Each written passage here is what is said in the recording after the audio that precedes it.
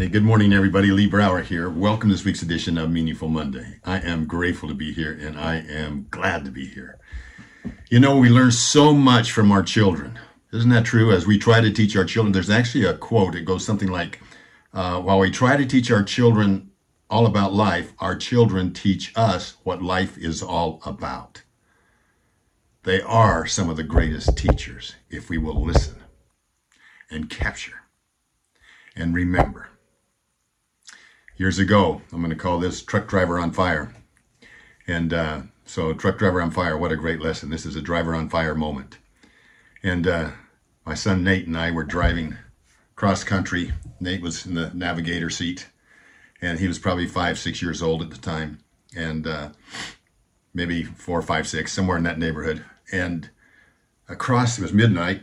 That was after midnight, and he was still awake, and he was looking across, and across the freeway, the big divider, there was a semi-truck coming the other direction that was parked and totally engulfed in flames.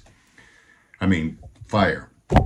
And we're like, oh my goodness. And Nate's eyes got about this big, and he goes, Dad, we got to stop. We got to do something.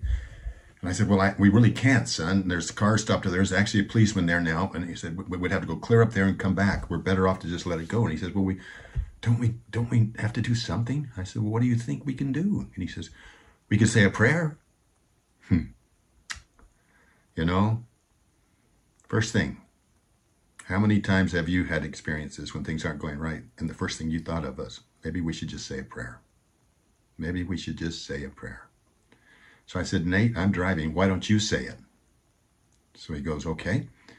And he folds his arms and he goes, Dear Heavenly Father, please bless that truck driver, that if he's dead, he'll go to heaven.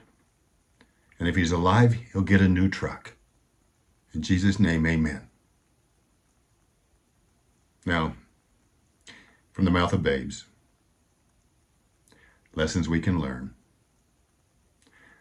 Take a minute, those of you that have children, those of you that were a child, those of you that have children, think for a minute. See if you can't find one lesson from your child that can teach you a lesson that you can use throughout your life.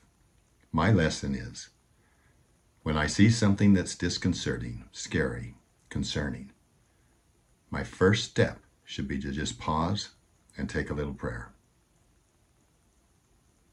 Take a look at your own history. Take a look at your own family. Take a look at your own children.